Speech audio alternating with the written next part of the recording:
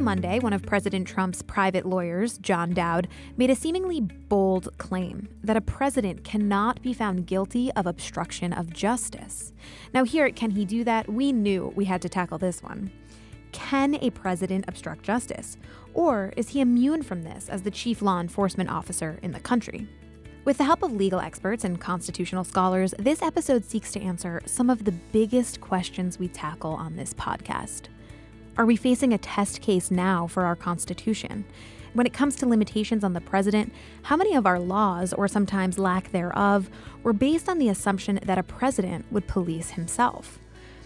And are we as a country equipped to handle what happens when a president pushes legal boundaries and operates based on what he can do under technical legal terms versus what he perhaps should do based on history, precedent, and norms? This is Can He Do That? A podcast that explores the powers and limitations of the American presidency. I'm Allison Michaels. Here to share expertise from her reporting on statements from Trump's lawyers this week is Pulitzer Prize-winning reporter Sari Horowitz. Sari, thank you so much for coming on the show. Thank you for having me on. So let's start with this. The president is under investigation for obstruction of justice, which is one of the many things being investigated by Special Prosecutor Robert Mueller. How does Flynn's recent decision to plead guilty to lying to the FBI affect the investigation into whether or not Trump himself obstructed justice? So Michael Flynn not only pled guilty to lying to the FBI, but we now know he's cooperating with Special Counsel Robert Mueller in the Russia investigation. So that is a big deal because he was a very close advisor to Trump during the campaign, and he was, for a brief period, his national security advisor. Flynn can provide information about who in the White House knew about his conversations with the Russian ambassador, Kislyak.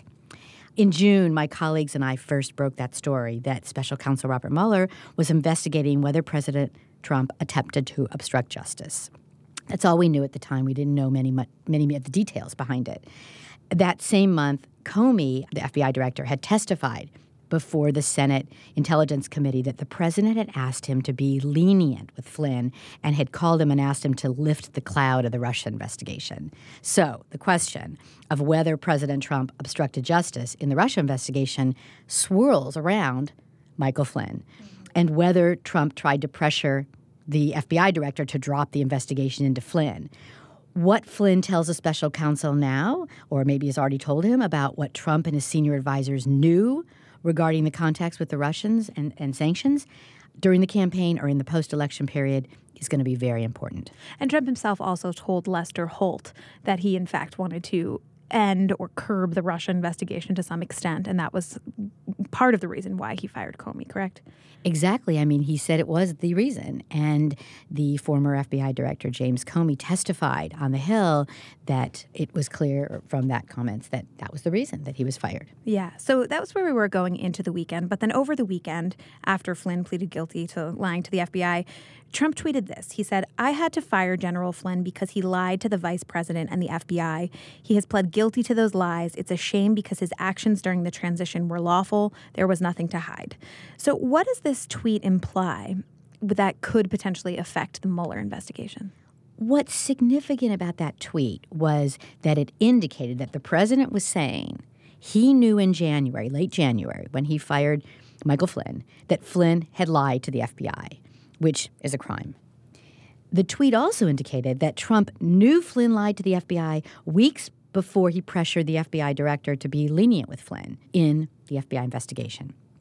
So several legal experts have told us that they think that tweet indicates the president's thinking, and that could increase the president's legal exposure to obstruction of justice. Do we know exactly who wrote that tweet? Trump's private lawyer, John Dowd, at one point said he had written it. Do we know for a fact who wrote that? Well, I guess we don't know absolutely, but John Dowd said to the Post on Sunday that he had drafted the tweet for Trump, and he said to us that he acknowledged to us that it was sloppily worded. He then told us that it was inaccurate to take from that tweet that the president was told by his White House counsel that Flynn had lied to the FBI. Some legal experts say if Trump sends that tweet, it's his statement. Now, this is complicated a little bit, but as is this whole story. John Dowd said that actually Trump knew only what his acting attorney general, Sally Yates, had told the White House counsel at the time that this all happened, that Flynn's accounts to the FBI agents interviewing him were the same as those that he gave Vice President Pence, which were not truthful. What Dowd's referring to when he tells us about the Sally Yates meeting is a meeting he had with the acting attorney general in January where she came and warned the White House counsel, Don McGahn, that Flynn had not been truthful to the vice president about his interactions with the Russian ambassador regarding sanctions. Not to confuse matters here, but Yates actually testified to Congress that she never discussed with McGahn what Flynn said in his interview with the FBI. So that really contradicts the idea that he might have known, the president might have known, that he lied to the FBI. So then to further complicate this, John Dowd, again, the president's private lawyer, made a comment about that tweet and about sort of the reaction to that tweet, telling several news outlets, and I'm going to quote him here, that the president cannot obstruct justice because he is the chief law enforcement officer under the Constitution's Article 2 and has every right to express his view of any case. We're going to delve deeply into this with a legal expert a little bit later, but does this strike you as an admission from John Dowd that Trump's actions might in fact amount to obstruction of justice? It was an unusual comment. Yeah. It was a bold comment by John Dowd, and it's hard to know exactly what he was trying to say. One Washington attorney, Sam Berger, said to me, quote, "It's pretty incredible to have the president's lawyer actually arguing not that he didn't commit a crime, but that he cannot commit a crime because he's the president," end quote. So, meanwhile, White House lawyer Ty Cobb has responded to Dowd's statement. What was Cobb's response to this?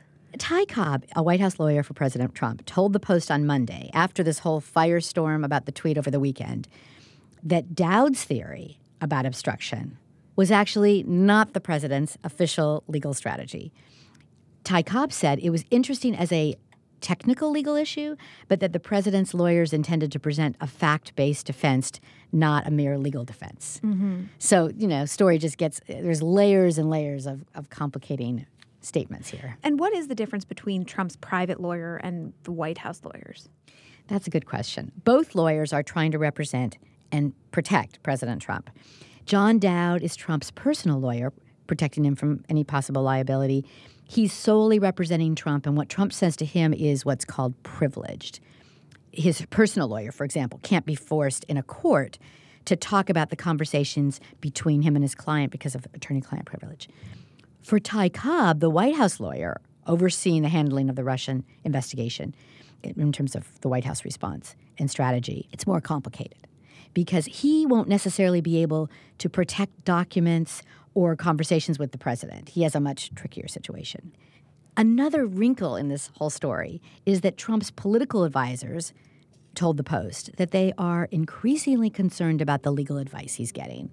Some senior officials in the White House told us that they were actually baffled that John Dowd publicly offered his interpretation over the weekend of the law regarding obstruction of justice. When it comes to interpreting the law, there are, in fact, many differing perspectives on the limitations placed on the U.S. president. To explain those perspectives, we spoke to constitutional scholar and law professor at the University of North Carolina, Michael Gerhardt. First, can you just legally define obstruction of justice? The federal criminal code defines obstruction of justice as either an attempt or effort to interfere with a lawful investigation. So a key part then to assessing whether or not justice has been obstructed is defining intent on the part of the person who may have committed it. There'll be two elements as far as a federal crime are concerned. The first is the state of mind. So you'd want to have the ability to establish and prove that the person attempting to interfere with a lawful investigation did so in bad faith or with malice. And then the second thing you'd want to be able to establish is some bad conduct, some actual effort or facts that demonstrate that there was conduct involved that indeed was attempting to interfere with a lawful investigation. So in this case, something that might fall under that category is the possible admission via a tweet that we saw over the weekend that the president knew Michael Flynn had committed a crime when he fired him. Would that fall under the umbrella of obstruction? It could fall under the umbrella of obstruction of justice. It might also relate to just whether or not he was exercising a lawful power in an illegitimate way. He has the authority to dismiss a variety and quite an extensive range of executive officers, including the head of the FBI, but he's got to do so on a legitimate basis. So essentially, if President Trump did in fact ask Comey, as Comey has testified, to, quote, see your way clear to letting this go, to letting Flynn go, would that be obstruction? It's hard for me to say that because I'm not really a fact finder, but keep in mind when the president said that, it appears that he said that with the knowledge that Flynn had broken the law. So then the question becomes, why is the president urging the FBI director to drop the investigation, knowing that at least one of the subjects of the investigation had actually done something criminal as far as the president's information was concerned? But weighing in on an investigation that's ongoing, that is inherently not in and of itself obstruction of justice from a president. It wouldn't necessarily be inherently obstruction of justice. The president does have some authority as the commander-in-chief overseeing the administration of the laws and taking an oath to faithfully execute the laws. As a result, the president has some authority to be able to weigh in on or direct how the laws might be enforced.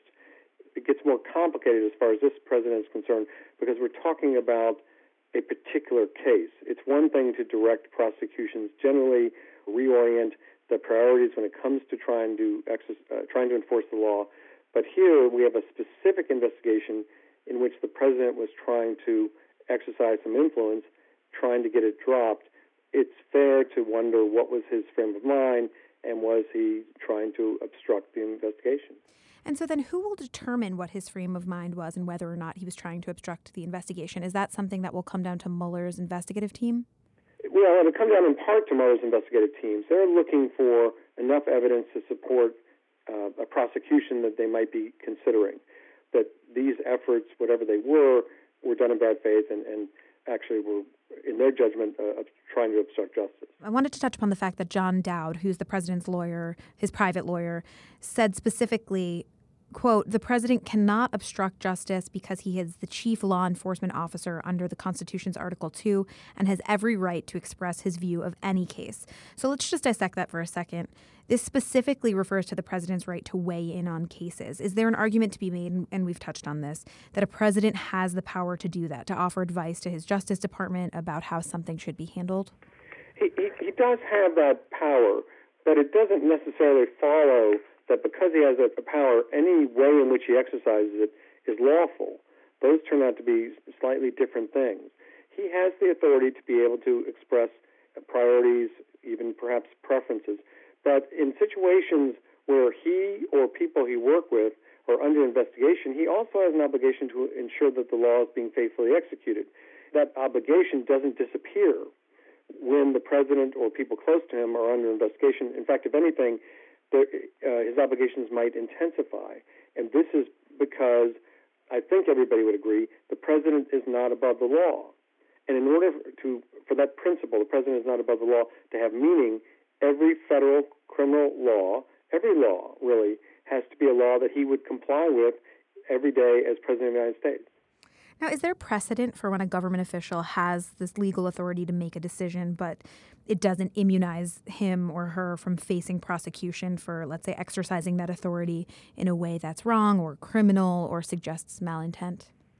Well, there's lawful authority, although, again, it'll get somewhat complicated. Mm-hmm. So much will depend on the context. But if we're talking about in a legal proceeding, there are ways in which a president might be found to be immune from criminal prosecution. There's a lot of talk about this right now, a lot of talk about whether or not, as a constitutional matter, the president is immune from having a criminal prosecution brought against him while he's a sitting president of the United States. The basic argument there is that a criminal prosecution would effectively paralyze him, and by paralyzing him, paralyze the entire executive branch, and that's just too much of a cost to pay in order to allow criminal prosecution to go forward. Even if we concede that argument, the president still might be liable to account for his behavior in other forums. But the critical thing to keep in mind is the question whether or not a president is immune for breaking the law. If we phrase it that way, just in the abstract, I think we'd find very little agreement that the president should be let off the hook or that he's not liable in some form, in some way. Now, can you talk a little bit about how we've seen this play out in history before? We have Nixon, who said when the president does it, that means that it is not illegal. And we've had Bill Clinton, who also faced obstruction of justice among the articles of impeachment infringements. So how does this fit into a historical context? Well, that's a critical question, too. So with regard to Nixon to begin with, yes, Nixon made the argument, yes, if the president does it, I suppose it's okay, and he can't be, in a sense, hauled into a courtroom and prosecuted criminally. But Nixon also had an article of impeachment approved against him by the House Judiciary Committee, which charged that he had obstructed justice. So in that forum, the forum of impeachment, it was possible to try and hold the president accountable for that criminal misconduct. The House Judiciary Committee and the House as a whole approved an impeachment article against Bill Clinton for obstructing justice. Later, the Senate acquitted him. But even later, a federal district judge found that Clinton had, in fact, committed perjury under oath, even as President of the United States, and held him accountable for that.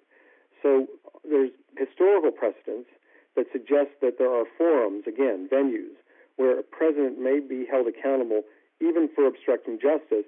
And the critical question that we have to figure out is not whether the president may be held accountable for obstruction of justice, but just what's the right forum, what's the right order in which to proceed if we think the president has obstructed justice. Now, are there dangers in any of this, in lawyers suggesting the idea that the president has absolute immunity when it comes to committing certain crimes, or the fact that, this recourse that we talk about might not happen until later on or might not happen at all? Are there dangers in any of this? Sure, there are tremendous dangers in that situation. If those assumptions turn out to be true, or if presidents act on the basis of those assumptions, then we have concerns about whether they may act without regard to any real consequences for their breaking the law. And this also may have a tremendous impact on our respect for the rule of law. Under the Constitution, we've always assumed that every official, including the President of the United States, is bound by the Constitution and bound by the law. If presidents are entitled not to be bound by the law by virtue of their office, then they, in effect, become like kings. And that option was rejected at the Constitutional Convention. They made a president who could be subject to the law and subject to different kinds of proceedings to hold him accountable.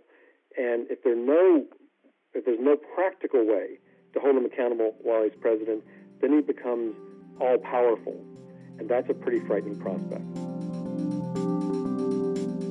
There's yet another legal action that factors into a president's power to effect an investigation, and that's presidential pardons. Who can the president pardon? And does he have the power to issue a pardon related to an ongoing investigation? To help us answer these questions, we talked to Lisa Kern Griffin. She's a law professor at Duke University. Can you tell me a little bit about presidential pardons, starting with this idea of, do you have to be convicted of a crime to be eligible for a pardon? You do not have to be convicted of a crime to be eligible, nor do you even have to be charged with a crime. The pardon power is quite broad, and it comes from Article 2, Section 2 of the Constitution, and it gives the president the power to grant pardons for offenses against the United States. There are some exceptions. The president can't pardon in cases of impeachment, and the president cannot pardon in any civil cases or in any state cases. But since 1866, it's been clear from a Supreme Court case called Ex parte Garland that the pardon power can be exercised at any time after an offense has been committed, even if no legal proceedings have been undertaken. So Trump has said himself that he has complete pardoning power. And to your point, who can a president pardon? Can he pardon himself? Can he pardon members of his family? Are there limitations besides those who haven't committed federal crimes on who he can actually pardon? The open question is whether or not the president can pardon himself. And there really isn't any relevant case precedent on that. As with so many aspects of this presidency, we are in uncharted territory in addressing a question. The prevailing view, though, that whenever it's come up, seems to be that no, the president cannot pardon himself. It would be a test case if he were to attempt to do so. There are a couple of reasons why it seems to be the majority view that the president cannot do that. One is that the Department of Justice in other administrations has been called upon to provide some legal guidance on this and has usually concluded that a president cannot be indicted while in office. That's an open question, but certainly can be indicted once he leaves office. And that latter conclusion has been taken to suggest that the president is leaving office without having pardoned himself. Right. So a president couldn't pardon himself before he leaves office and then be faced with charges. That seems to be the prevailing view, although, again, it is uncharted territory. There's a little bit of interesting historical reference for this as well, interestingly from Alexander Hamilton, who wrote the majority of the Federalist Papers and who in the Federalist Papers made it clear that a criminal president should be removed by impeachment and then prosecuted, and these are his words, in the ordinary course of law. Can presidential pardoning be obstruction of justice? I think it can be. Like many other things that the president has the power to do, just because the president has the power to do it doesn't mean that that power can't be paired with some criminal intent. If the president were to pardon someone specifically to keep them from testifying or to protect them from a situation in which they're testifying in order to cooperate and get sentencing mitigation, I think that is also a legal problem for the president, and exercising the pardon power with that level of corrupt intent would be obstruction. So along those lines, if Trump now decided to pardon Flynn or Paul Manafort for that matter, what would that mean for Robert Mueller's investigation? I'm not sure that in the case of those two it would mean anything. I think with respect to Manafort, it's an open question, and that prosecution grows more unpredictable by the day. At this point, Michael Flynn is already cooperating with the special counsel. His plea agreement makes clear that he has pledged his full and complete cooperation, and that in exchange for that, he will get some sentencing mitigation from the government. That doesn't mean it's not possible anymore. Of course, the president can pardon him. But at this point, it looks unlikely that this will play out in the context of the Flynn case, and more likely that it will play out in the context of perhaps Jared Kushner or Donald Trump Jr., other current aides of the president, other campaign aides, and others who may yet be indicted by the special counsel. So would there be legal consequences for pardoning people like Kushner or Donald Trump Jr. if it came to that? Would Trump face legal consequences? There are two categories of legal consequences that the president should be mindful of. One of them is that if he pardons anyone with the intent to preclude them from testifying or to persuade them not to testify, then it isn't really any different from threatening a witness to try to prevent them from testifying. He's done something with corrupt intent, and it might constitute obstruction. He also has some strategic considerations that center around the timing of any potential pardon, because at this moment, just to take two potential examples, Jared Kushner and Donald Trump Jr., if called to testify, have every right to plead the Fifth Amendment because they face potential criminal jeopardy for what they might say. If they've received a presidential pardon, they no longer face that jeopardy, and therefore they can no longer avail themselves of the Fifth Amendment. So they have to testify. It means the government can move to compel them to testify. They could refuse and be held in contempt, and of course the president could pardon them for that as well, as he did with Sheriff Joe Arpaio, who was pardoned for his criminal contempt of the courts.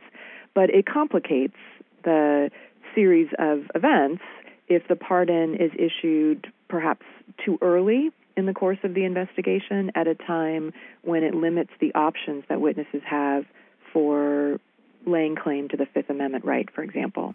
So then, if you hypothetically were providing legal advice to the president, would you advise him to issue pardons to some of the people involved in the Mueller investigation? Now, of course, you don't have all the information to really be able to answer this question, but would you say presidential pardons at this stage are a smart move or something that would complicate the process and make it problematic?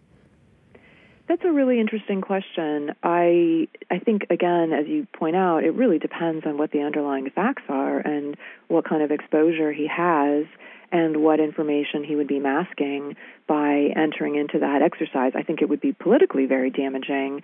And as I said, the timing is everything, because if he issues preemptive pardons, he also removes the option for witnesses to claim the Fifth Amendment privilege, and that could be very damaging ultimately in terms of how much information is obtained by the special counsel in the fullness of time. But I've heard commentators who are favorable to the president suggest that he can lift this cloud he so much wants to lift by pardoning everyone involved. I think it would be a very radical strategy. I think it would test some constitutional limits, but at this point, almost nothing would surprise me.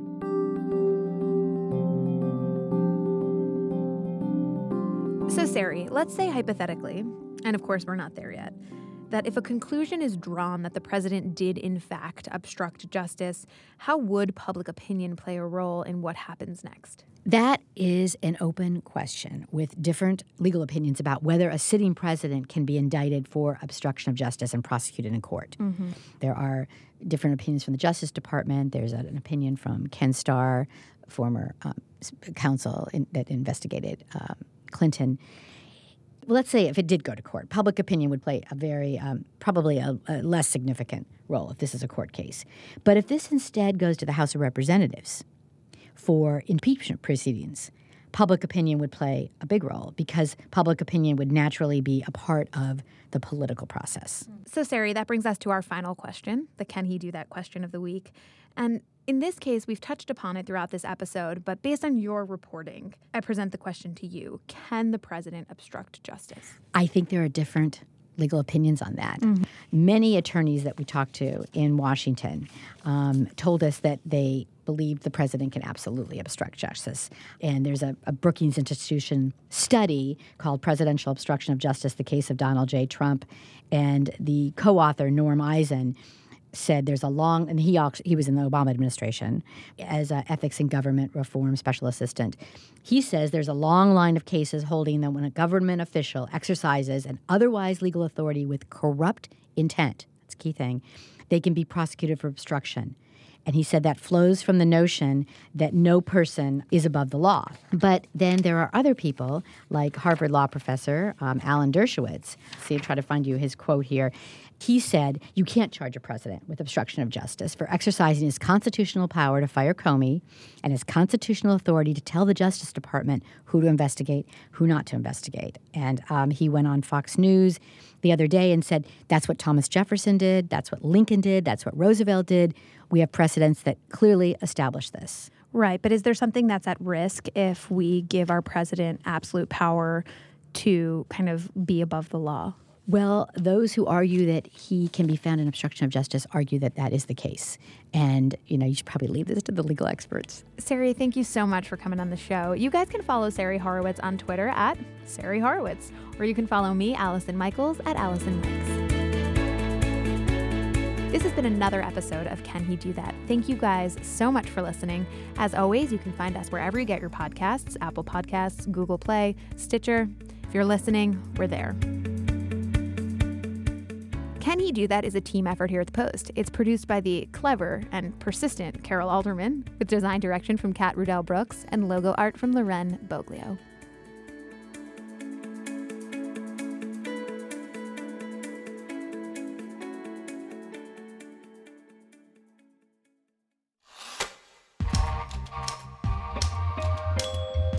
Hello, I'm Dan Lamothe, a national security writer here at The Washington Post. I'm the host of our newest podcast, Letters from War. It's the story of a family of brothers fighting in World War II. It is told mostly through the hundreds of letters that they wrote to each other. The letters detail everything from the Great Depression to their favorite baseball team, the Chicago Cubs, to the horrors of combat that they themselves saw. In this podcast, modern-day veterans will read the parts of the brothers, and at times, they will relate their own experiences to what they're reading. Check it out on WashingtonPost.com/lettersfromwar. The Washington Post.